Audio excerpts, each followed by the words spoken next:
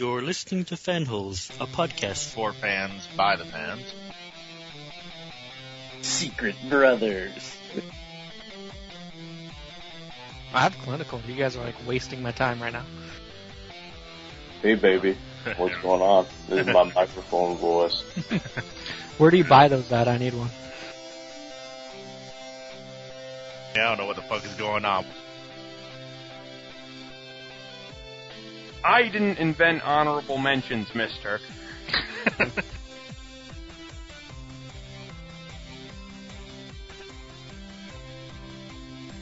I have a headset. It looks way cool. You should all be jealous.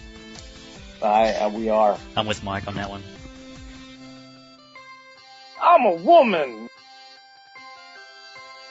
It is our show. It's called Fanholes, not, what you guys want. We do a podcast? What the fuck? Modok! Soon enough, Iron Man will fall into our trap. Mandarin, there seems to be one slight problem. Iron Man is too busy listening to Fanholes' podcast. Nothing must intervene with my and Iron Man's destiny. It is unavoidable, Lord Mandarin. Even Ultimo listens to Fanholes' podcast. Rejoice! I am Ultimo, and Fanholes' podcast is thy deliverer. What can you do?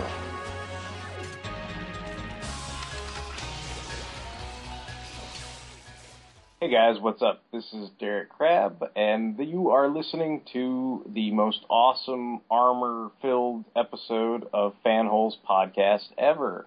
By the time this podcast is released, this will be in conjunction with the May 3rd, 2013 release of Iron Man 3. So that should be out in theaters when you're hearing this now. And in honor of that, we're going to be doing a whole podcast dedicated to Iron Man. So, we're going to be talking about, the Fanholes' favorite suit of Iron Man armor, our favorite Iron Man comic book stories, talking about our favorite Iron Man villains, and, any other kind of, TV, toy, video game, movie type discussion we can, regale you with. So, we'll just get into it. And, joining me also here today are two of my fellow Fanholes. Why don't you give a shout out, guys? Hey, this is Mike, and Tony Stark built this podcast in a cave with a box of scraps. This is Justin Grimlock. It is one thing to question the official story, and another thing entirely to make wild accusations or insinuate that I'm a superhero. I never said you were a superhero. Didn't? Mm-mm. Well, good, because that would be outlandish and fantastic. So, Iron Man, guys, are we excited about Iron Man 3? Just to briefly delve into it. I mean, this is why we're kind of doing the podcast, but is everybody kind of looking forward to Iron Man 3? I don't know. I was told it was a pale imitation of the Nolan Batman movies, so... Yeah, I heard that as well, that Iron Man cannot be a guy who falls from grace and then redeems himself or whatever, but I guess we'll have to see, on May 3rd. Has that even happened in the comics? I mean... No, I don't think he's ever... I don't think that's ever happened to Tony Stark. Like, where, he undergoes some, deep trauma or... Yeah, normally he drinks Perrier and he never has any problems, actually. It's always good things that happen to him and for him. People don't like rising from ashes.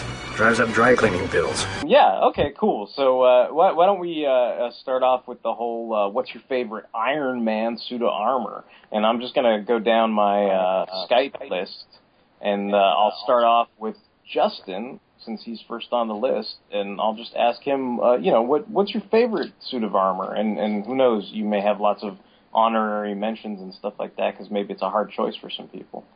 Yeah, I do have a lot of honorary mentions. I'll just go ahead and say this. I kind of like the infamous smokestack armor.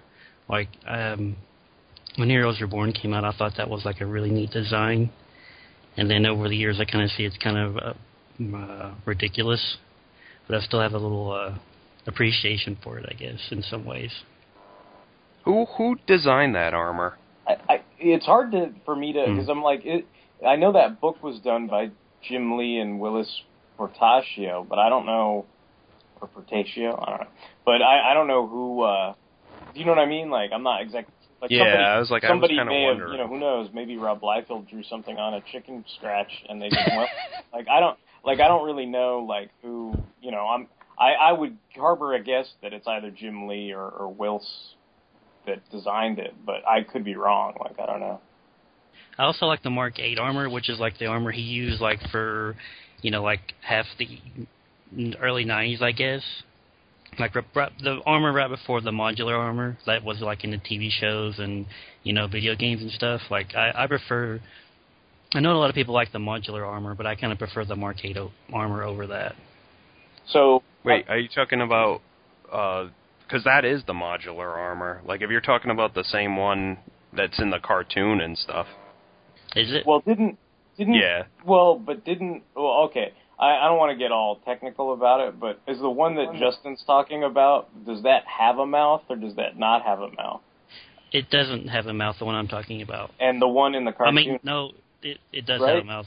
Okay. So the one, all I'm saying is the one that has a mouth is the one that's in the cartoon, but the one that doesn't have a mouth looks very similar to the cartoon, but doesn't have a mouth.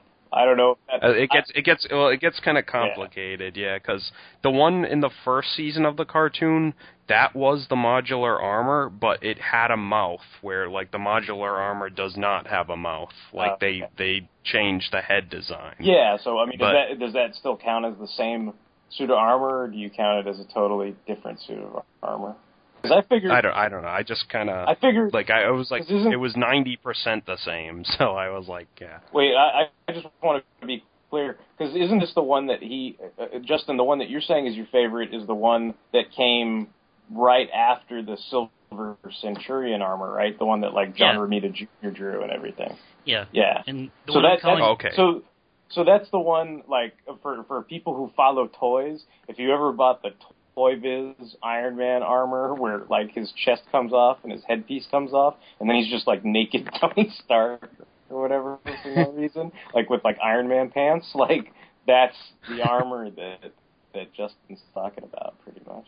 The one I'm calling the modular armor, I'm referring to like the Marvel Wikipedia, like for reference, but the modular armor is the one that showed up in like number 300 at like until the crossing. Like that's the one I like that I remember from like the cartoon and the video games and stuff. Yeah, that's the one I was referring to. Yeah. Oh, okay. Because the Mark 8 is not that then, right?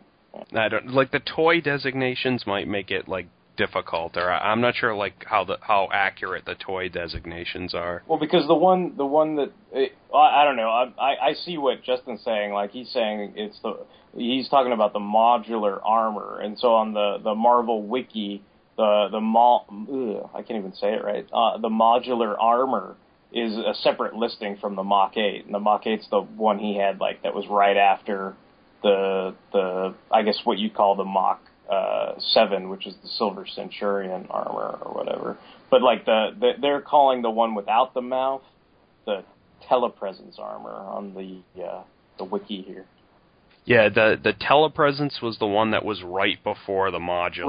Right. I think like it had the yellow pants instead of the red pants, and it has I know it has the circle instead of the pentagram. Right, and it doesn't really have like a mouth on it either. So. Yeah, that one showed up in the 90s Spider-Man cartoon, I think. Okay. But like, because he had that one looks almost exactly like the modular armor, except it has tweaks, like the yellow pants, and a circle instead of the pentagram. Okay, I could see why the modular armor would be people's favorite, because that was the armor that was the most heavily featured on the animated series, which a lot of people, I'm assuming you guys obviously were just started reading comics and kind of grew up with that cartoon, right? So, and that's something that you guys would, have been seeing, like, I don't know what, every Saturday or whenever that show came on, so. Just like a few more honorable mentions, like I also like the armor he used in the 70s, which they call like the Mark 5 armor in this wiki. Which, I think this is the one that, like, when you see the cover of, like, Iron Man #1 or whatever, like, that's the suit I'm talking about. Yeah. I also like the one that he started wearing in Heroes Return, like the Kurt Busiek run. Like, I really like that armor quite a bit. Oh, okay. Yeah, that's a good armor as well. What they call that, the Renaissance armor, it looks like? Yeah, I was going to say, everyone always calls that the Renaissance armor for some reason. I don't know why. Yeah, I don't know why. Well, it's probably because it kind of hails, I don't know, I would, if I had to make an educated guess, not being an Iron Man expert or whatever, I mean, I would kind of say it hails back to the Mark III armor, because, it kind of has that little sort of, I don't know how you call it, but that kind of pivot in the head piece and everything. Yeah, like the pointy mask. Pointy mask, and it kind of goes back to that. I guess what on that wiki, what they refer to as the Mark III armor, where he kind of has the pointy little faceplate or whatever. He's got like the Tron detailing, almost like it. So what about you, Mike? I mean, or were you done with honorable mentions, Justin? I'll just say, like, his newest armor, the gold and black that he started using. Like, when I first saw it, I didn't really like it, but it's really grown on me since then. So I've kind of like grown to appreciate it. What about you, Mike? Like, do you have anything? It's funny, the wiki calls it Model 40. Like, that's a catchy name. But what about you, Mike? What are your thoughts on, like, what are your favorite suits of armor? Man, Justin stole all of mine. No, but you are in fact secret blood brothers, because that's what I was going to say. Have a lot of similar. Yeah. Yeah, it's true. We're secret brothers on a lot of that stuff. The modular is definitely my absolute favorite. Not only is it the one mostly you see in the cartoon, but in Marvel vs. Capcom and stuff, he uses it, and most of the action figures of that time, he had it, and what was I going to say? In most of the comics of that time, he was wearing it, that I grew up reading. So, yeah, I really love the modular armor. I think, I don't know, when I think of Iron Man, I think of that. And, yeah, the first season of the cartoon, it had it, but it made it, lame by giving him a mouth on it, because I always thought it was cool that it had no mouth. It looked, I don't know, like Transformer-ish, I guess. That's probably how I imprinted on it or something. But... yeah, and I also love, the Renaissance armor, or whatever, the Heroes Return armor. That one, looked cool. Or I guess you could also call it, the Sentient armor, or whatever, because that's the one that, got a life of its own. I know you were going to shudder, yeah. No, I like the armor and everything. I think that run's kind of silly, but yeah. I like the Extremis armor, the initial one. He had that for a good long while, and that seems to be what the movie armors were all took their cues from. And I guess and like Justin said, I think the current armor looks pretty cool, even though I guess it's kind of just a black and gold spray paint of the Extremis armor, kind of with a few tweaks, but it's still black always looks cool on any costume, Spider-Man's costume or whatever. So it works for Iron Man too. So, and honorable mention, I guess, to War Machine and stuff, because Tony wore that for a brief stint before he passed it off to James Rhodes. So I like the War Machine armor, and I like the variant that James Rhodes wore, in Avengers: The Initiative, where he was part cyborg and stuff, and I thought that looked pretty sleek. So, yeah, those are all my favorites. Yeah, no, I think those are all great picks for armor and everything. I mean, I always thought I guess for me, my favorite armor is what this wiki is calling the Mach 7, if anybody wants to follow along while we discuss armors and can't keep up, because I know, if I was naming all these names, sometimes I'd be like, well, what armor is that, But, I really like the Mach 7, which I guess I kind of call the Silver Centurion armor, or if you ever bought, the Toy Biz Iron Man toy line, they actually refer to it as the hologram armor. That's what the action figure was called, I guess, because that was part of its power set or whatever. But yeah, I always thought I guess I'm an older reader than you guys are, so I was reading Iron Man when he had that armor. So to me, I know that's kind of weird, but that's kind of if I hear Iron Man, for some reason I always like the whole, I know he's really the red and gold Avenger and all that kind of stuff, but I always kind of envision, the silver kind of armor first. And so in that sense, I guess if I had an honorable mention, it might go to something like War Machine, because I always just liked the way that visual looked, more so than the gold type visuals and stuff like that. See, like the 13 or 14-year-old me would have been like, Silver Centurion, lame, give me smokestacks. like growing up, like rereading, Iron Man comics with that suit, I thought it was really weird, but I guess that's like another childhood thing. Like you think smokestacks are cool, but I really have a really good appreciation for that armor too. But yeah, I think for me it's mainly kind of what we had discussed in the past, whatever you sort of are exposed to first, you kind of imprint on. So that was. Yeah. I would say that's the armor I imprinted on at a young age, where I was like, oh yeah, this is to me, that's the new Iron Man armor. Because it's obviously I was familiar with I guess to me the most standardized armor is kind of, I guess you guys brought it up, but it was the Mach 5, kind of the armor he was wearing from pretty much the same armor, with, the exception of maybe adding a nose here and there or whatever from Iron Man 1 to the late hundreds or whatever, that armor, was kind of what he used during Secret Wars and stuff like that. So I was kind of already familiar with the Secret Wars action figure and stuff like that. But to me, it's then I saw that and I was like, oh, sweet.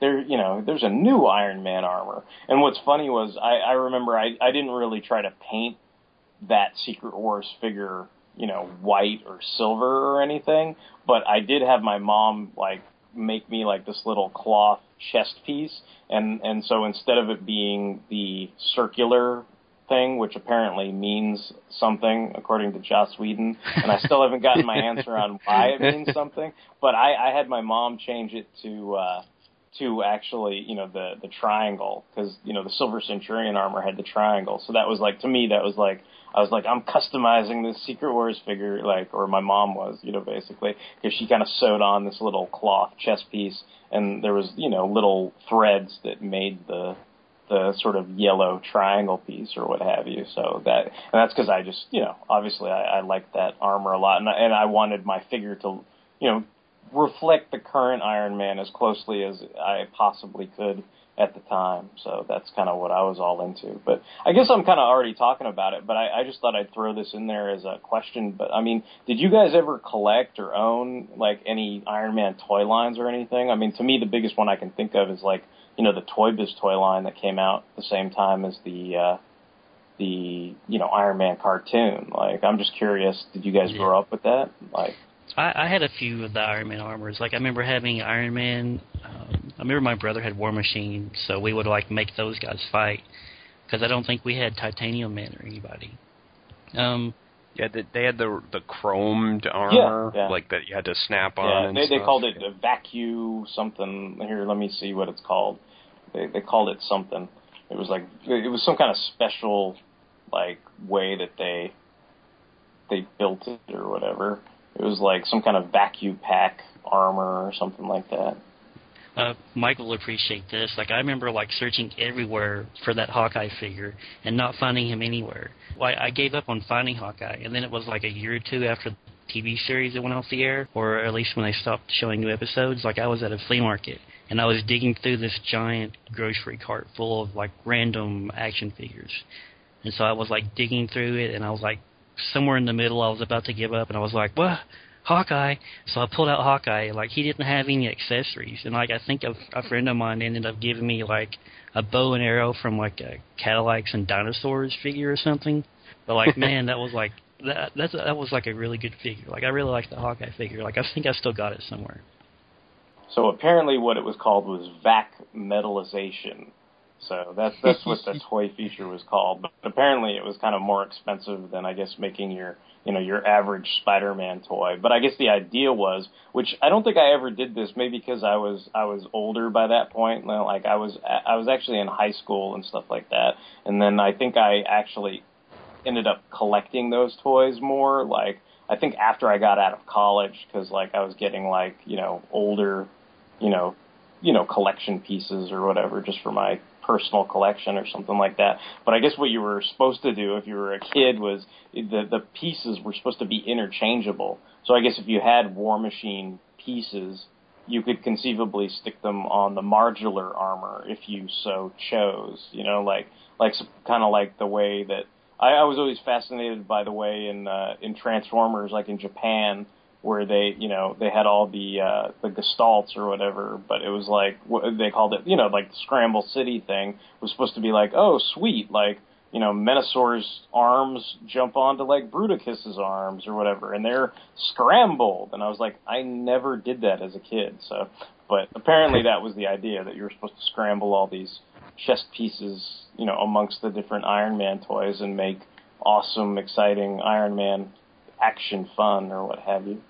But what about you, Mike? Did you ever get into any of the like toy lines, or is there anything, like any kind of pieces that you wanted to talk about or share or anything? Yeah, like Justin, I had like a handful of the Toy Biz toys, and yeah, me and my cousins used to have them, and we had like Iron Man and War Machine, and I was always pissed off because like my Iron Man, like his armor, like the chrome armor, it just would not stay on him. Like there'd always be a piece that like kind of flaked off. And, like, my uncle would be like, do you want me to just glue that armor on? Are you really? And I was kind of like, but I don't want to lose the play value, like, then I can never, like, remove it, But, like, and eventually, like, I was all pissed off that, like, the toy reflected, obviously, like, the Iron Man that was in the cartoon. So he had a mouth. So I was like, oh, where's the, like, cool, like, head from the comics and stuff? And they finally, like, released... Get your uncle to glue his mouth shut, Yeah, something like that. Like, I was, like, considering, like, trying to, like, do something. But it was, like I couldn't just, like, marker over it because it was, like, cut into a little groove and stuff. So finally, they released, like, Inferno armor Iron Man, and that one had, like, a close head to the one on the cartoon. So, I chopped his head off and tried to, like, customize it with my, like, standard Iron Man, but it didn't work, and then I ended up with 2 broken Iron Man toys. But, yeah, pretty much, and I bought the occasional, like, Marvel Legends Iron Man toy, and I have the Revoltech, like, Iron Man from Iron Man 2, which is a great toy, Yeah, that's probably sweet, huh? With it's got a bunch of different changing, hands and weapons and things. things. Exactly, and he's got, like, little rocket, like, add-ons and stuff. Did either of you guys like hunt down and get the Century figure? You know what? I was gonna just say, like, I mean, as far as what I collected, like, I had everything from Series 1, which was the Hydro armor, because I mean, to me, they were all, for lack of a better term, quote unquote real characters. Like, I was like, I had the Hydro armor. War Machine, the standard Iron Man figure, which was basically the modular armor.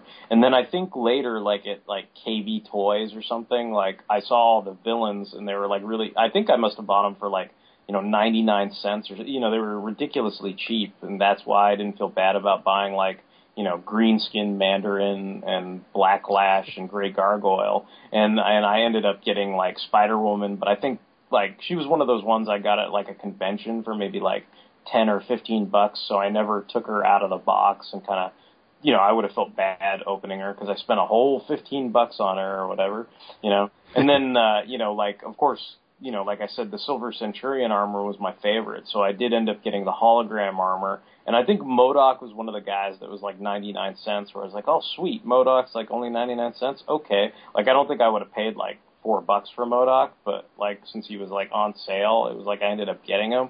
And then I think the last one I got, and this is not to discourage Justin in his quest for Fortress Maximus or all that kind of stuff, but I think the last guy I ended up getting was Hawkeye, because I figured, oh, like he's an actual like Avenger dude and like he's all important and stuff, and I was like, oh, and he's another hero. And I think at that time my goal was not so much to get like real, like obviously like other characters that I didn't get were from the real Iron Man comics, like say Blizzard or Whirlwind or whatever. But I think at that point my concept was to have some sort of diorama that reflected DC versus Marvel, the comic series at the time.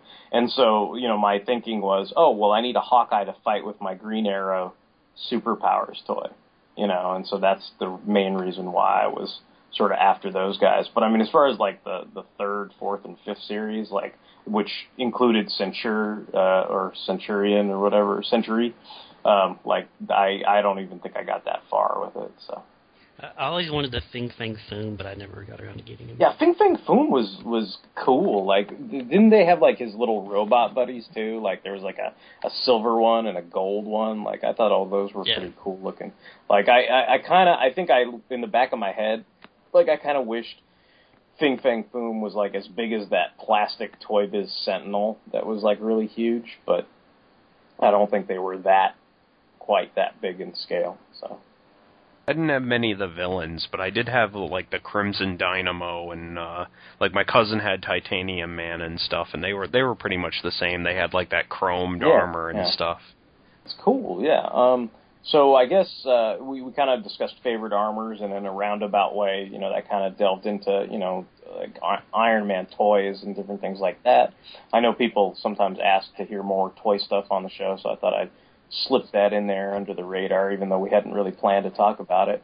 And what do you think of at night, Tony? Making a better Iron Man suit. So that your poor bodyguard can wrestle monsters or whatever it is he does? No. So what does he do, aside from beating up Fin Fang Foom? But let's go ahead and move on to favorite Iron Man comic books. And I'm sure, obviously we've all been longtime comic book readers, and, I'm sure we've got plenty of interesting stories and things to discuss. But since Justin was such a secret brother with Mike that he stole all his ideas, I'm going to let Mike go first this time, just in case Mike is stealing all of Justin's secret brother ideas. What have you. Give him a chance to get one up on Justin. But Mike, why don't you tell us like what your favorite Iron Man comic story is, or maybe some of the honorable mentions. I'm sure there will be some. I like everything that Justin likes, and I like it better than he does. Well, I liked it first. Wait, so you like Smokestacks better than Justin? I don't know how that... I take it back. You get all my powers, but all my weaknesses too. Okay, yeah, I got a bunch of, like, honorable mentions, and then I'll just go with my, like, favorite run and stuff. I like all the classic stuff, like Armor Wars, and, like, Armor Wars 2 is cool for some really good, like, Romita Jr. art. The classic, like, Obadiah Stane, Ironmonger stuff when he first brings out the Silver Centurion. I like Kurt Busiek's run, and, like, some of the stories of the people who, like, followed him. Like, I like Temujin, like, the Mandarin Son. Like, I liked that whole story. I'll defend the sentient armor story. I know you hate it, Derek, but I always liked it. It was, like, one of the very first, like, trades that I ever, like, got, I think. And, what do you call it? The only problem I ever had with it was, like, the armor became sentient because he didn't, like, protect against Y2K or something, which was kind of stupid. But then they later, like, retconned that into being, like, the sentient armor was, like, an Ultron virus or something. But I don't know. I always liked that story. I think I was just bugged because, I had my friends who were heavy Marvel readers, that were always kind of comparing Marvel to DC and kind of going, oh, well, Marvel's realistic. Marvel's way better than DC. DC guys are lame. And I was kind of like, wait, so you're going to tell me that it's lame that Green Arrow got stuck on an island and learned how to use a bow and arrow and came back as, like, the best archer ever and, like, owned all these people on an island, but yet Tony Stark gets stuck on an island and is running around in a diaper with a club trying to kill his armor that's, like, super powerful, like, they can blow up tanks and all this stuff, and I couldn't handle it. Like, my head imploded. I was like, this is insane.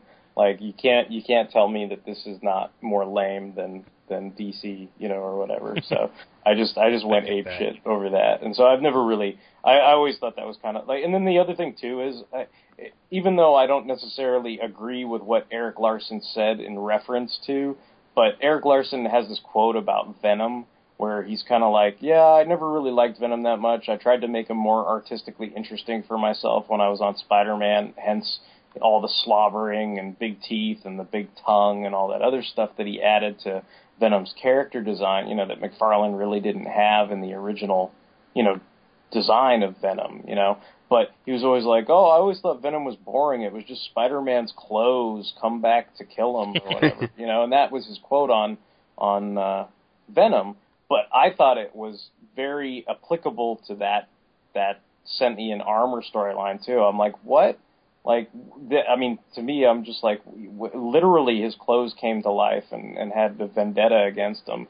But in this case, it was, his Renaissance armor. And I was just kind of like, it kind of reminded me of like if the computer from, if HAL from 2001 somehow was in charge of like Iron Man's armor all of a sudden. And it's like, what are you doing, Tony? What are you doing? And you just got like, okay. But that was my take on it. But yeah. No, I get that. I don't know. It was a trade that like a friend bought for me for like my birthday, so I guess I just have some like affection for it. No, it was like one of the top. Like I remember, it was like Wizard raved over that story for months. So like it's not just you or sentiment and stuff. I'm sure there's lots of people who are big fans of that story. So. It was also, like me coming off reading like a lot of Kurt Busiek's run, and that was kind of a continuation of that, so yeah. But, what else? Moving on to like a little bit more modern stuff, like a lot of people criticize like the Norths, like the father and son team, the North. I forgot their individual names. I just called them the Norths. Their run, like that, they were the whole like Iron Man director of S.H.I.E.L.D. run and stuff. Like everyone said that was kind of boring and stuff, but I actually thought it was kind of cool. And I really liked their take on like the Mandarin and stuff, which is kind of ironic because when like the first Iron Man movie came out, I like had this joke where I was like, when they had to adapt Doctor Doom for the movies, like they made him into an evil businessman. So I was like, if they want to do the Mandarin, they'll just make the Mandarin into like Bob Mandarin, evil like CEO or something, And it like ironically, like the North's like story with the Mandarin has him posing as like an evil businessman, But like I actually liked it. Like they kind of like emphasized his like martial arts and stuff, and like they kind of took some of the stuff from like Temujin and stuff where the Mandarin can like use his like chi and stuff to like actually like crack Iron Man's armor and stuff like that. And it just had some really nice art and really good fight scenes between Iron Man and Mandarin, so I really liked that. It's run. Actually just so people know, it's Daniel and Charles. And Daniel is the father, and Charles is the son. And, I guess really Reels people might know Daniel Knopf better from his work on the HBO series Carnival. So I think that's that's probably why he was hired, that he was a Hollywood screenwriter and that kind of thing. So. Thank you, Derek. Yeah, I was like, I just always called them, I knew it was two people, so it's like, I'm like, the Knopf's run, but I kind of fell out of like favor with Matt Fraction, but he had some good stuff, like especially like early on. Like I really liked his team. Like whenever Matt Fraction wrote a team up between Iron Man and Spider-Man, like I kind of felt like he like looked back at like all that Civil War stuff and said like, man, like Iron Man and Spider-Man, like they have great chemistry, and it's too bad like they totally like fucked it up in Civil War, and he kind of like looked back and took that and like did it better, I think, and like kind of tried to reclaim some of that. And I really liked that issue 500 where it was like Iron Man and Spider-Man doing something in the present, and like it flashes forward to the future with like Tony and Pepper's kids doing something in the future that's related to the present stuff, and it keeps flashing back and forth. I really liked that issue. And two more honorable mentions, and I'll get to my absolute super favorite. These, I guess these count. I mentioned them when we did the What If show, but What If Iron Man Sold Out, which is What If Volume 264, which is a really great Iron Man tale by Simon Furman and Jeff Senior, which has like great art and is a just a great what if, all of a like all told. And What If War Machine Had Not Destroyed Living Laser, which is ironically written by Dan Slott and probably one of his first like Marvel works when he was like a young starving writer or something, and drawn by Manny Galen, who people might know from Transformers Generation 2. The worst artist. Yeah, that was Manny. But anyway, that was a good what if too, and it was kind of unique in amongst what ifs, because it had like multiple endings and stuff that you could choose from, which was kind of cool. But which brings me to my favorite. This is what we've been waiting for. Yeah. I really love. This is the run I grew up with. I love Len Kaminsky's run, on Iron Man. I think it started I didn't even look this up. I think it started in the 270s. I know it ends at 318, but I think it starts in 270 something. But Len Kaminsky's run, that's where most of the comics I got growing up were from, and that's where I get most of my impressions on Iron Man from. And I love angry chip on his shoulder James Rhodes and stuff, where every word bubble is a swear and stuff. That's the James Rhodes I always remember. I really hate what I call pussy whipped James Rhodes, and any story where he's just kind of Tony's second in command and stuff. And I like when James Rhodes and Tony Stark are at odds with each other, and I guess I got that from Len Kaminsky's run. They're coming in hot any second. What's the play? Well, we want to take the high ground, okay? So let's put the biggest gun up on that ridge. Gotcha.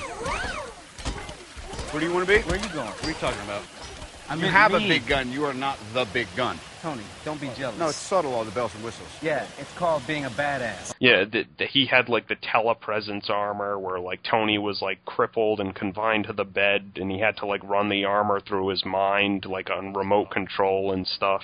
It's funny, he didn't, aside from Jim Rhodes being War Machine, there's not much that came from his run that lasts to this day. But one of the things is Technovore, which was only 2 issues, but I can't understand Technovore's popularity.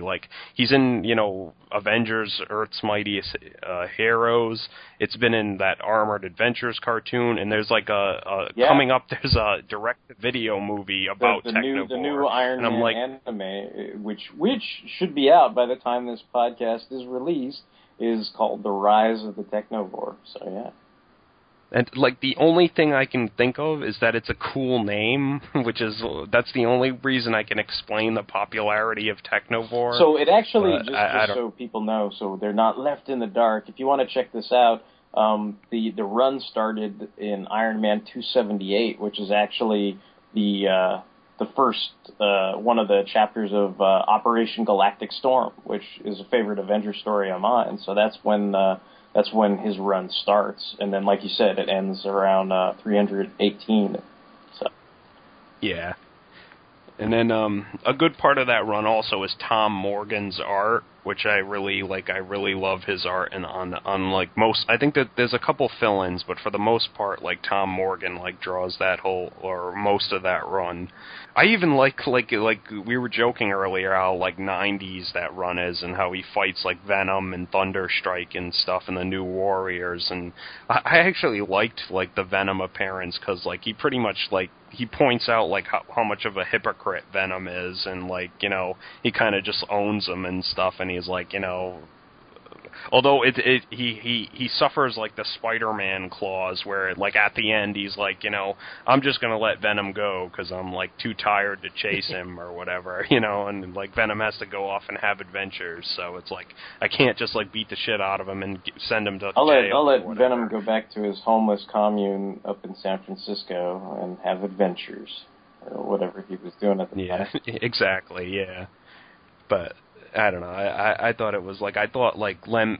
You could tell that Len Kaminsky was kind of he has these moments where he's kind of raging against the system, where Tony Stark is telling off Venom. He was you call yourself, you protect the innocents. Yeah, that's bullshit. You're just a friggin' crazy psychopath murderer and stuff. And also, there's a sequence I love in that run where he goes through like this simulation where he fights the X-Men, and he beats them all in like one page, and like Wolverine's like, you know, did you forget about me, bub? You know, and like Iron Man just turns and one punches Wolverine, and he's like, I wish I forgot about you, you know. And I always thought that was really funny. And there's some like subtle commentary, like where they're all like, you know, we must protect the dream and stuff, and Iron Man's like, God, stop making speeches, you know, and stuff. But I really love that. And to wrap it up, my absolute favorite, now the favorite within the favorite. Wait, what's going on? There's another favorite? No. It's what do you call it? It's within this run, and my favorite story from this run is Iron Man 315 through 317, where Tony Stark is opening a new plant in Russia, and he like takes along the Black Widow to be his translator and like tour guide and stuff, and like the Titanium Man attacks, and they have to team up with like the Crimson Dynamo to fight Titanium Man, and then like eventually like Crimson Dynamo gets like injured, so Tony has to wear the Crimson Dynamo armor to fight Titanium Man, just to like spare like the Russian people like some like embarrassment and stuff. And it's just a really great like story. It's got all like the key elements of a good like Iron Man story. Where also for me, like what I'll point out like is that's kind of like what Mike's talking about, that whole era. That's where I started reading Iron Man like on a normal basis, so I have a lot of affinity for that run too. But like those issues he's talking about with Titanium Man and Black Widow, like that's where I was like, all right, Iron Man's pretty cool. And then it immediately went into the Crossing and was like terrible. Exactly. Like almost immediately after that, the Crossing begins. But I think it's the last page of that 3-part issue where you have like Black Widow in her old costume. Like that's when I noticed Black Widow. I was just like, huh, like my little like 12-year-old, 13-year-old eyebrow went up, and I was just like, who's this?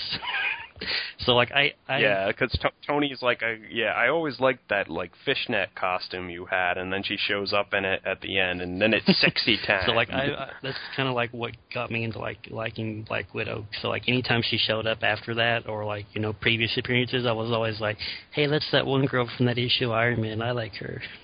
What do you call it? Definitely I think the last issue is like a double-sized issue too or something, but I don't know, it was kind of like at the end, spoilers for like an issue that's like 15 years old or whatever, but like the Titanium Man like dies at the end of that, and it's kind of a like really touching like death scene. It's also kind of a running gag, because there's been like, you know, as many Titanium Mans as there has been Kenny on South Park. Yeah, exactly. Yeah, I was gonna say, but he like Titanium Man shows up again, like nothing happened, and apparently, you bastard! You know, like. It's supposedly the same guy, and it's like, but didn't you get a hole blown in you? But okay, no, okay then, whatever. But yeah, but Iron Man 315 through 317, I really loved like those issues. Cool. No, that's awesome.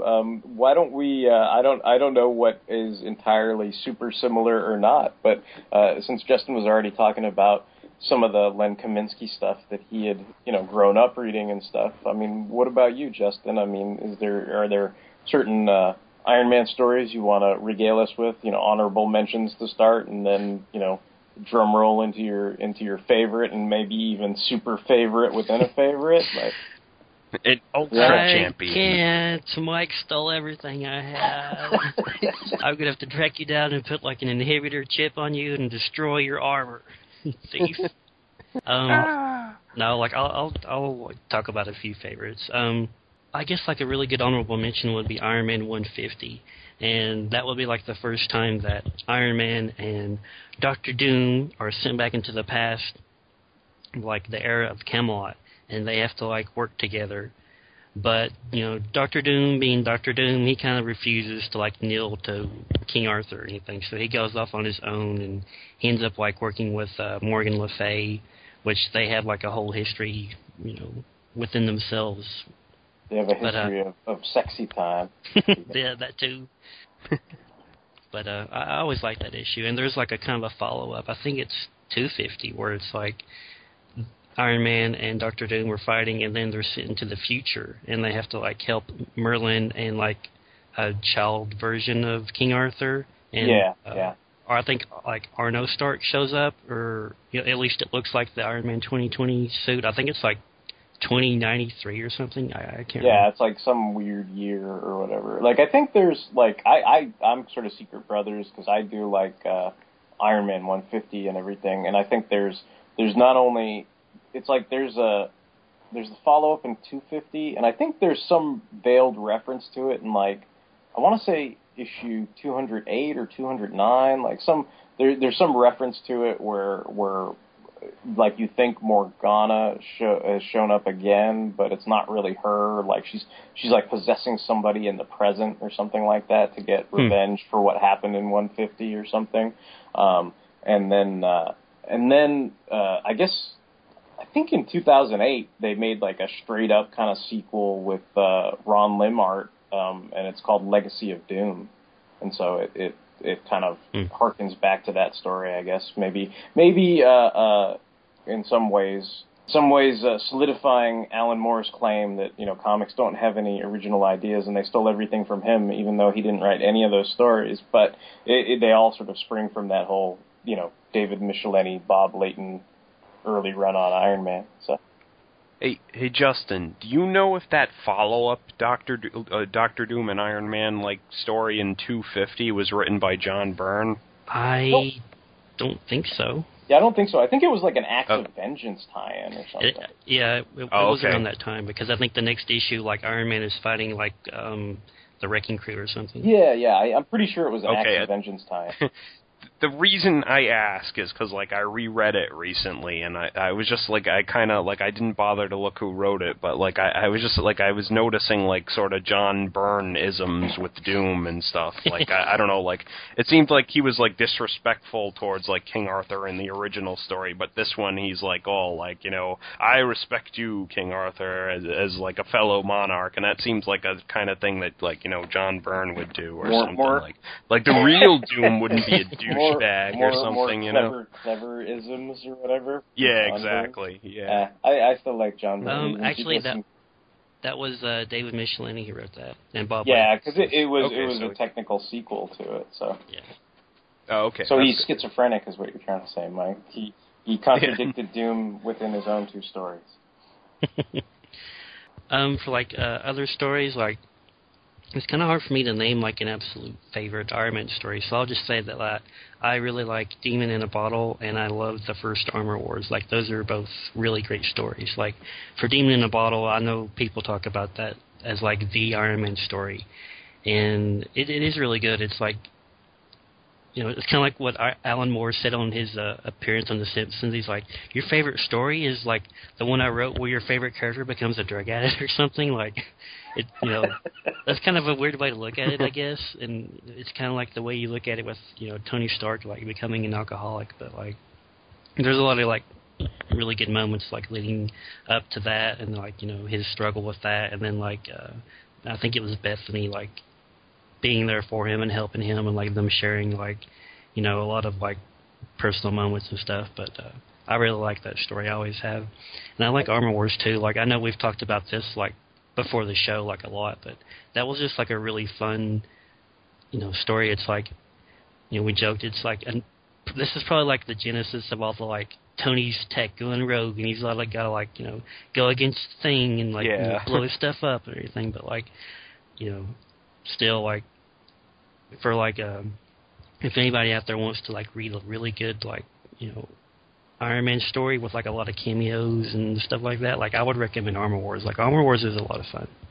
It's also good because I think, like for me, I think that was one of the first. 225 was one of the first Iron Man comics I ever bought. Like that's kind of around the era where I was reading Iron Man comics, but I didn't really buy a lot of Iron Man comics because Iron Man really wasn't my guy. Like, it was like one of my, grade school buddies or whatever he really loved Captain Marvel, like, Shazam for the kiddies who are confused, but he really loved Captain Marvel, and he loved Iron Man. And so by default, that kind of meant I didn't have to buy any Captain Marvel or Iron Man comics almost. Like, I could just go over to his house and read them there, which is mostly what I did. But I thought the whole Armor Wars thing was so cool, I ended up buying that myself because I thought it was a really sweet story or whatever. So, yeah, I mean, I'm totally Secret Brothers. Like, that's probably the favorite story of mine. For a while, I kind of rag on the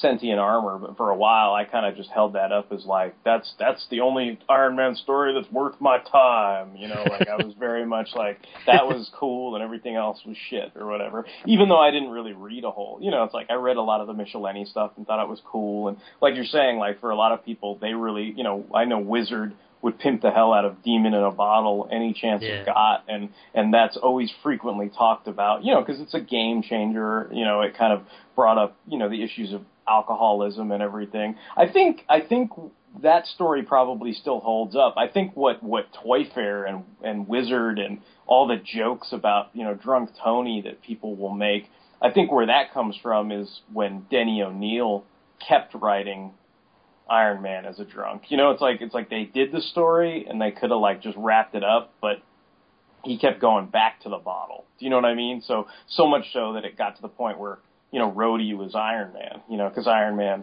was busy, you know, slamming into trees in his armor and all that kind of shit, you know, so. And beating up Aaron Stack. So, you know, so that's kind of where you are with that kind of thing. But, yeah, I you know, I don't mean to take over on mine if Justin wasn't done, but, I mean, I'll just go straight up. Like I love Armor Wars. I mean, I think it's one of my favorite stories. It's got my favorite armor in it and all that kind of stuff. You know, by the time this is posted, because it's supposed to tie in with the Iron Man movie, over on History of Comics on Film, I'll have another top 10 Iron Man comic list of what some of my favorite stories are. But for the purposes of this podcast, you know, my absolute favorite is the Armor Wars. And if I was going to do one honorable mention, which will end up being my number 2 pick probably, will be the Mike Grell run. Like, I really enjoyed that run for the most part, and, you know, I think my favorite part of it was him fighting Temujin. I mean, I know a lot of people watched Armored Adventures, and they're like, who's this little Mandarin shit kid, and whatever, but I was never really put off by that, because I always thought he was a cool character in Mike Grell's run. Like, I think around then I was just starting to watch, like, Dragon Ball Z, so I was kind of just wrapping my head around the idea that this guy could harness his chi force to, like, beat the shit out of Tony Stark in his armor and stuff like that. And I just kind of enjoyed his, I don't know, the character seemed to me to be one of those, you know, kind of the same way they try to present Doom and maybe Darkseid and some other guys as having, you know, some sense of inner integrity, and whether or not that, you know, holds up over the years with like different characters being villains for a long time. You know, eventually they start, you know, chopping off grandma's heads, and you're like, well, you're not so honorable now, are you? But, you know, I don't think Temujin had that long of a lifespan where he wasn't in that many stories that you could point and go,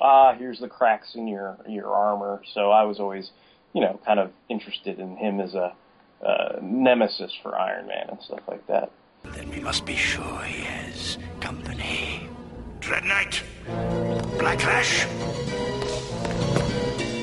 Grey Gargoyle, Whirlwind, Blizzard. I have a mission for you. But speaking of nemeses, I think another topic we wanted to delve into was what some of our favorite Iron Man villains are. And there's plenty of villains to choose from. And so I guess, you know what, I'm going to start with me. I'm just going to go into it real quick, and then I'll move on to the other guys. Real quick, for visual purposes, I guess, I just wanted to give these guys a bone because I think they're cool, and I'm going to go out on a limb. I don't know how technical, I don't know if you guys will let this qualify or not, but I'm going to say that my favorite Iron Man villains are the Brothers Grimm.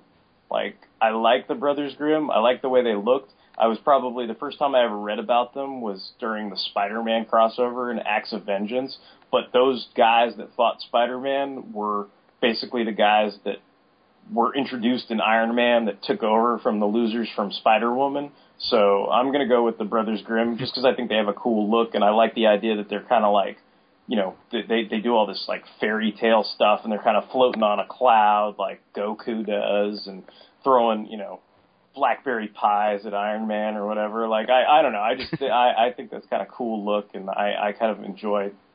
As whether they're part of a group that's like attacking the West Coast Avengers, or they're just fighting solo against like the cosmic powered Spider-Man or Iron Man or whoever. Like, I think that's kind of cool. And then as far as an honorable mention goes, I know I was making fun of him before for doing the Kenny bit, but I do like the Titanium Man. I think he's got a cool, imposing look. Like, he's got a cool suit of armor. I kind of like the look of him more. I mean, I know they changed his armor a lot over the years, but I kind of like the look where he kind of has those glowy eyes and the kind of, I don't know what you'd want to call it, like the ghost face from Pac-Man or whatever you call that look. But like, I always kind of liked that. It seemed to be like some kind of original supervillain look. Like, I don't think I'd ever seen anything like that before, and so that always stood out to me.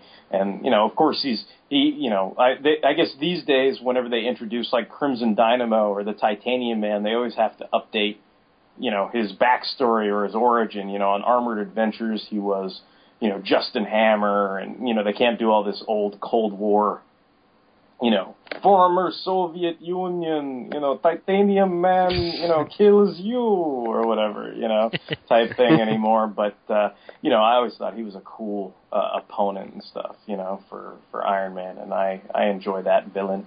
But I'll go ahead and go on to Mike and ask him what some of his favorite Iron Man villains are. I guess this is more of a retroactive thing, but, like, I always thought the Ghost was, like, cool looking, but he was one of those guys where, like, you never knew his real name, and then since that, you didn't know that, and you didn't know, like, really, like, what he looked like sometimes. He was one of, this seems to be a like, epidemic with a lot of Iron Man villains, but, like, in between appearances, you weren't sure if it was the same guy, like, behind the mask, like, you weren't sure if it was the same Ghost, or, like, even with, like, Titanium Man and, like, Titanium Man, Spy Master, like, Crimson Dynamo, it seems like, sometimes you'd be like, wait a minute, is this the same one that showed up, like, the last time or whatever? But, but in whatever case, like, Ghost, like, I say retroactively I like him because of his time in Thunderbolts. And, like, I really like the current portrayal of Ghost as, like, sort of like paranoid, like, conspiracy addict. And, like, I really like the current, like, I call it the Psycho Mantis Ghost, like, the guy from Metal Gear Solid, like, redesign, where he's, like, all gaunt and, like, scary looking, and, like, he floats everywhere, and he's, like, kind of, like, permanently intangible and stuff. Like, I don't know, that just looks cool. And, he hates, like, corporations and stuff, and, like, obviously he'll hate Tony Stark because of that. And, like, it's funny, like, in an issue of Thunderbolts where he fought Iron Man, like, it was right after Stark lost his whole, like, his corporation. So that's, like, all Tony has to say is, like, he's like, I lost my corporation. And, like, Ghost stops attacking him, and he's like, okay, well, we have no beef then. And then, like, they just stop fighting. That was pretty funny. As far as, like, visuals go, I like Living Laser, like, in his energy form. Like, I always thought he looked cool. Like, not so much, like, the actual, like, costume for him, but when he was, like, all energy and stuff, he looks cool. I like Crimson Dynamo a lot, but, like, again, you're like, which Crimson Dynamo do you like? Like, which of the 8 or 9 Crimson Dynamos do you like?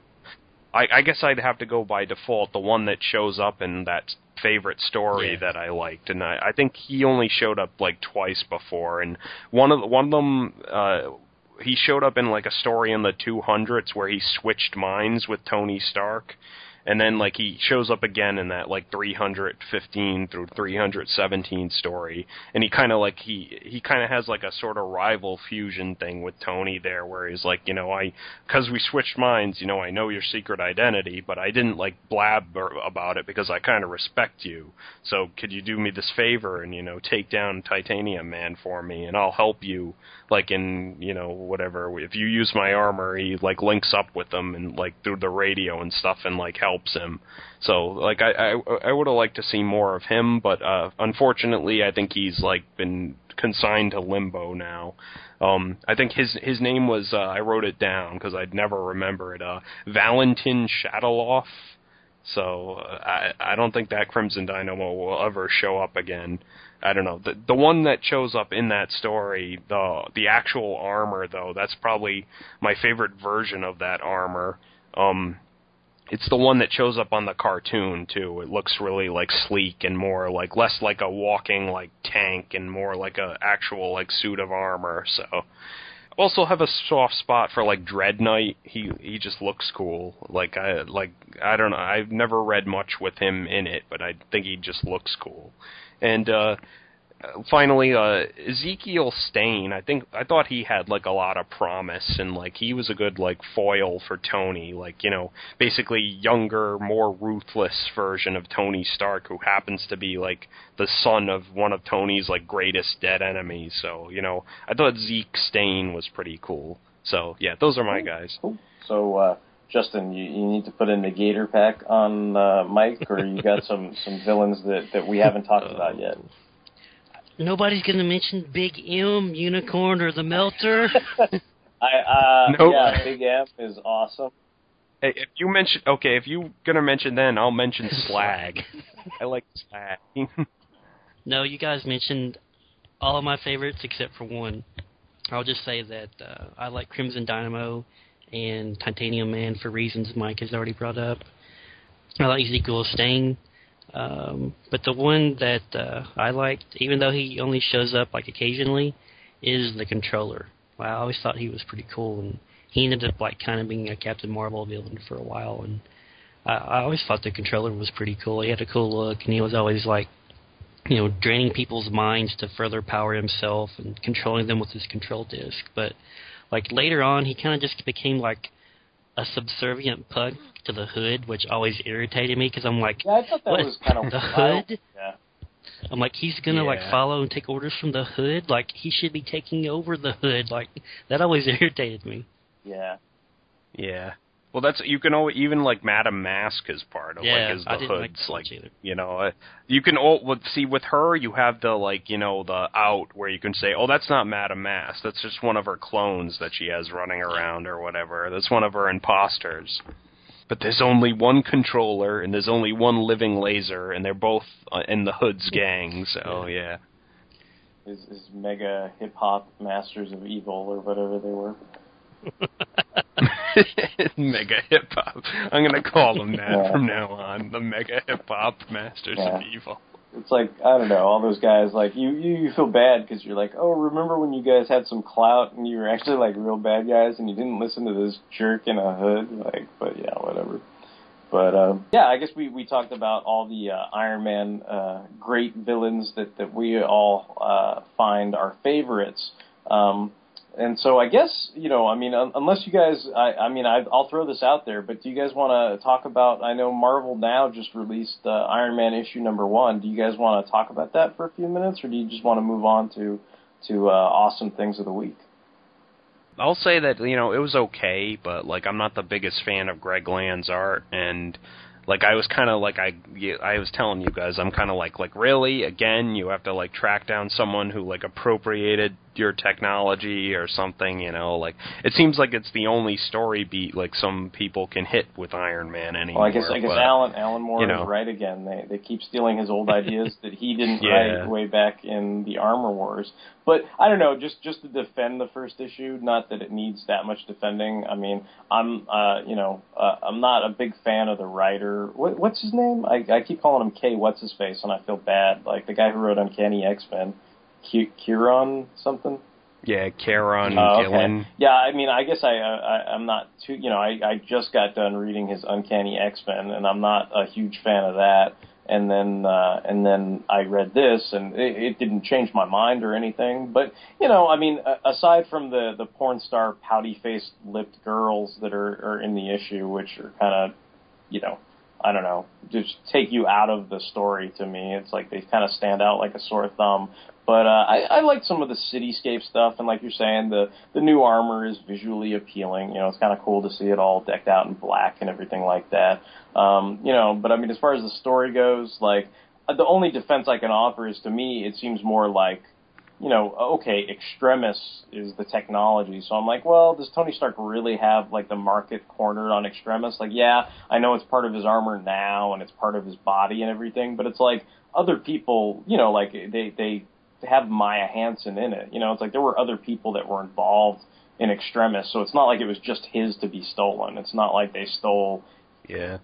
Well, also, like, that last Noff run with the Mandarin, like, that was the Mandarin's plan in that, too, where he used Extremis doses to, like, make monster things to send up against Iron Man, so I was kind of like, again? I guess now, instead of stealing Alan Moore's ideas, they just keep going back to Warren Ellis's initial Extremis arc and kind of revisiting that because it was so popular, probably, I don't know. Well, once I found, like, they just recently, like, Kieran Gillen said that Death's Head is going to show up in the second arc, so I was like, oh, my ears, like, perked up again, so I was like, okay, like, yeah, I'll stay around for that, I guess, where Tony goes to space. Yeah, hey, probably by the time this podcast airs, Death's Head will be in Iron Man, so take a look at the current Iron Man title for some Death's Head action if you guys are fans of Simon Furman's Death's Head or his appearances in Transformers, because supposedly he's going to be appearing in Iron Man. What about you, Justin? Like, do you have any thoughts to add on Iron Man #1? Yeah, I really liked it. I guess, like, I see, like, what everything Mike's pointing out, and, like, I agree with him, but I think for me, I'm just so happy to have, like, Matt Fraction off Iron Man. Like, I know me and Mike always talk about this, but, like, he had a really fun run of Iron Man, and then when Mike realized where he was going with the Mandarin, like, Mike jumped ship, and he tried to warn me, but I was like, no, I'm sticking with it, I'm going to read it. But it was so terrible, and his last story arc just drug on, like, month after month. It was so terrible. I think I'm just happy to have, like, someone else, like, writing Iron Man, and it's like, I don't really care for some of Greg Land's artwork either, like the porn-tastic faces. Like, they really do take you out of it. But I thought the first issue was pretty good, so I'm looking forward to seeing more of it, And if Death's Head shows up and Tony goes into space, like, okay, like, I'll still be reading it. It's just weird. I expect to see, like, Gamora with a billboard, like, model face going, ooh, or whatever in the background with her hands up or something. But anyway. Before we move on from Iron Man, I'd just like to mention briefly that the second season of the 90s cartoon is probably, like, one of my favorite Marvel cartoons of all time. Yeah, no, that I grew up, I mean, not grew up, but I mean, I was in high school by then, but I mean, I definitely have fond memories of the Iron Man cartoon and stuff. I always used to like to say that, obviously, like most people, kind of the general consensus is that the animation on the second seasons of Fantastic Four and Iron Man are far superior to the first season. The only caveat I would add to that, though, was I always kind of hated the way War Machine's color scheme looked. Like, I liked how it looked better in the first season. Like, I don't know what it is, but, like, I hate when they try to make things look like either really silver or, like, blue or something, or some tinge of gray. I get you. Like, I just liked how in the first season it was kind of like, hey, his armor is white, and then it's gray, and then that's all there is to it. Like, it's not all super complicated or whatever. And I think in the, it kind of like how you say, like, you don't like... what you consider Pussy Rhodey is to be Rhodey, who's kind of like, not confrontational with Tony. Like, to me, Pussy Rhodey is the guy from the second season who's like, oh, I can't wear this armor. I'm claustrophobic. Despite Pussy Rhodey and mullet Tony Stark, I love that second season. No. I mean, I love it too. That's why I'm kind of giving it some good-natured ribbing, here, since we're. I definitely. I just wanted to throw that in there because I'm kind of like that. That version of Rhodey, he's like, whatever you say, Mr. S. Yeah, pretty much. Yep. Wouldn't Hypnotia be like Harley Quinn? Because she was like created specifically for that it's cartoon. Like she was all over Justin Hammer too. Yeah, whatever you say, Mr. H. Yeah. So, cool. No, I mean, there's a lot of Iron Man stuff that you could check out. I mean, they've got the motion comics. They've got, which covers the Extremis storyline. You've got the Iron Man animated series. If you're daring, you can venture out and seek out the old cardboard cutout 60s series, which basically will get you up to speed on, like, a bunch of old Tales from Suspense issues, because that's pretty much what they cover. And then, I'm trying to think what else, like Armored Adventures and Superhero Squad and Avengers, like all kinds of stuff to check out. Iron Man Exo Man of War.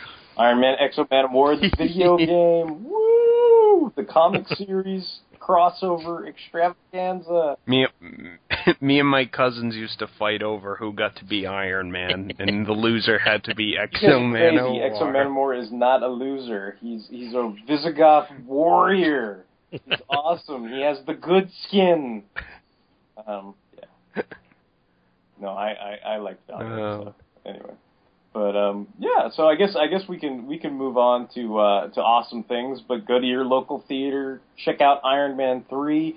When you hear this podcast, write us some emails. Tell us what you think of the new movie. If you have any favorite stories that you want to share with us, or if you think we're crazy, like you think I'm crazy for dissing the Sentient Armor storyline, and you want to send some angry emails, you can send those all to fanholespodcast@gmail.com. Next time you feel like throwing a punch, try throwing it at Iron Man.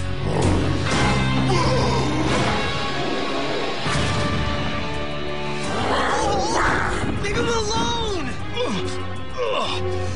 I gotta stop extending those kind of invites. But yeah, we'll go ahead and move on to what's awesome in our world this week. I'll go first real quick because it's not that, I'll just go first. The first thing I wanted to talk about, because I wanted to eat it on air, was apparently Hostess cupcakes or Hostess is completely dead, and there's not going to be that many cupcakes in the stores anymore. And by the time you guys hear this, it'll really fucking be dead because there won't be anything. But normally I cannot eat these because they have, let me see what they have. They have, holy shit, yeah, I really shouldn't eat this because it's got like 20% calcium in it, and I'm really not supposed to. But since they're never going to make any of these anymore, I'm going to have one last Hostess cupcake, and that's pretty much going to be my awesome thing of the week, I suppose. The only other thing I wanted to mention is, I don't know if it's a faux pas, but I'm just going to vamp while I'm opening up this cupcake, is, Tony would say it might be a faux pas, but I've been listening to this new podcast, or I guess it's not really new, it's probably a couple of years old, but to me, I just discovered it. It's called the Fire and Water Podcast, and it's basically run by the guy who runs the Firestorm fan blog and the guy who runs the Aquaman Shrine blog. So that's why it's called Fire and Water, because it's about Aquaman and Firestorm. And I guess they started it right around the time the New 52 started. So I guess some of their goals are, to cover, obviously, the month-to-month issues of that, series, but also they delve into older stuff and everything. And actually what I've been listening to the most is they kind of do a side-off series that's related to the Fire and Water podcast, but is not directly part of it. And it's about DC Who's Who, where they just go issue by issue and they kind of, look at and, make comments on the different listings and all that kind of stuff. And they're both really, intelligent guys, and it's fun to listen to them, wax poetic about DC stuff. I guess if you're somebody like Mike, who's not that big of a DC fan, it might be interesting, in a learning context. But, I would say the only thing I would say is it's definitely, you definitely have to like DC and, specifically like either Firestorm or Aquaman probably to appreciate the podcast. But I think it's great and I enjoy listening to it. And now I'm going to take a bite out of this cupcake, and then Justin can do his awesome thing of the week while I do that. So.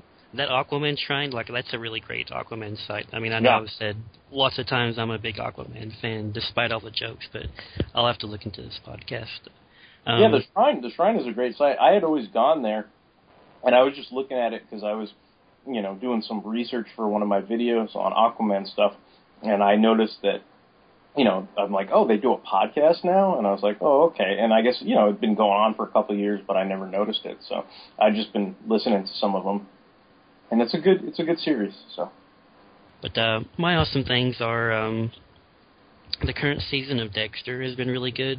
Like the previous season was just kind of like, it was okay. Like I guess of like all the seasons, like that would have been like the weakest, and there was some really weird like character stuff. But this season has been pretty good so far. I'm really into it.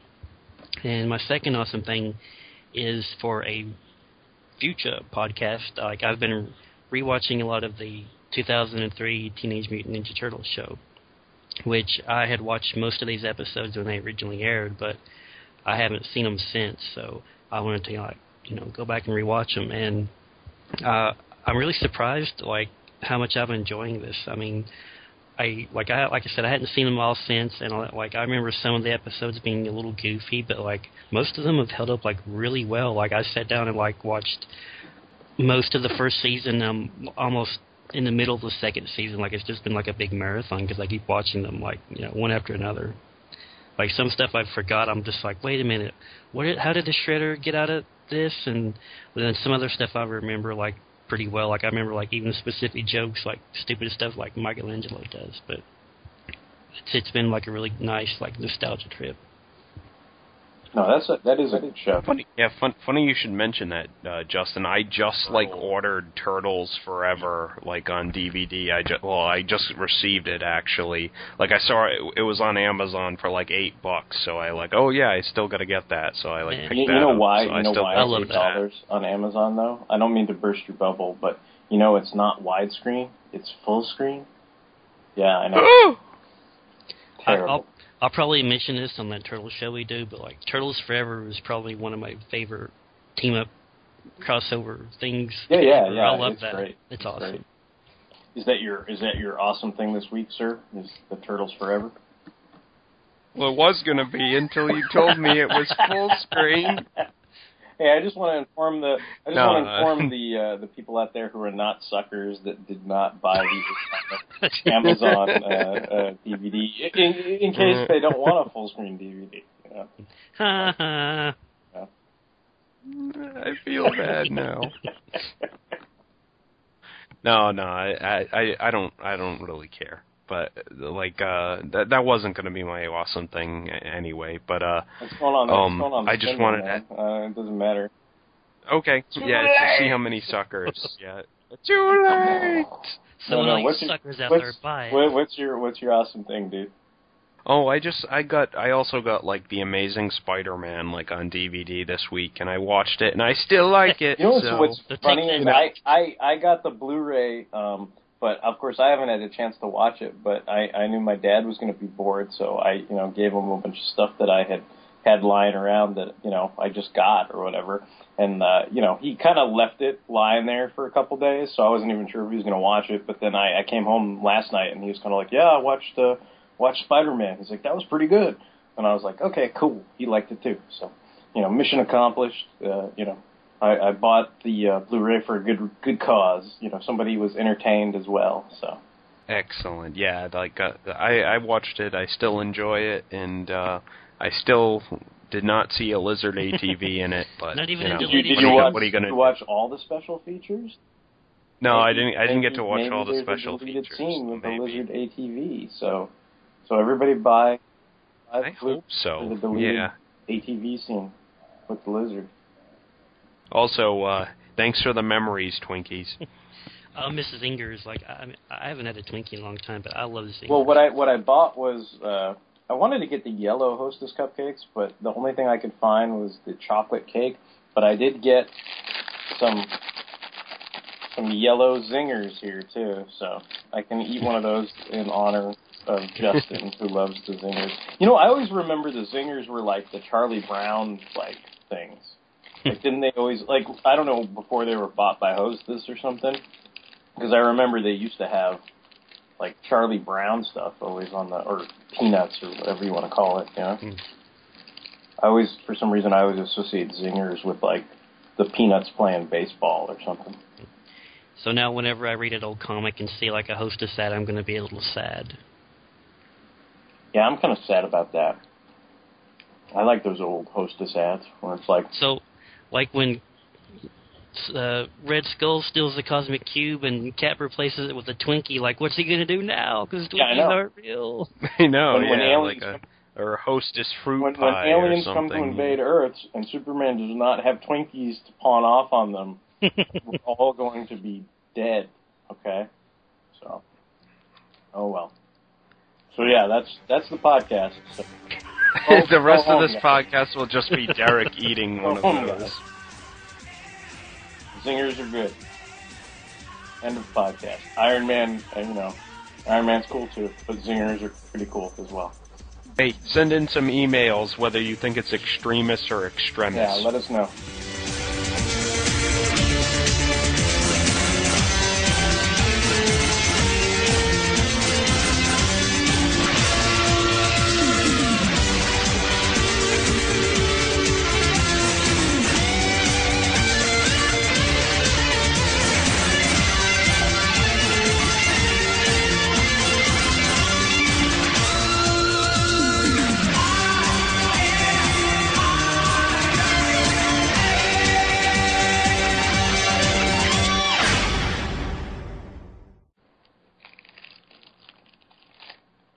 Zingers Mark 8 or whatever I'm eating right now. Little known fact, in the original script for Fear Itself, Tony was going to eat a whole bunch of Zingers instead of getting drunk, but... Instead of getting drunk, he was just going to binge on Zingers. He's like, Odin, you made me do it! You made me and Odin would have been like... Odin would have been like, never have I glimpsed a mortal eat so many Zingers in one sitting. And then the devastating follow-up would have been that little dwarf, like, getting Tony back into shape. No, the dwarf's like, how do you do it, man? How do you stop eating them Zingers? He's like, one day at a time, dwarf, one day at a time.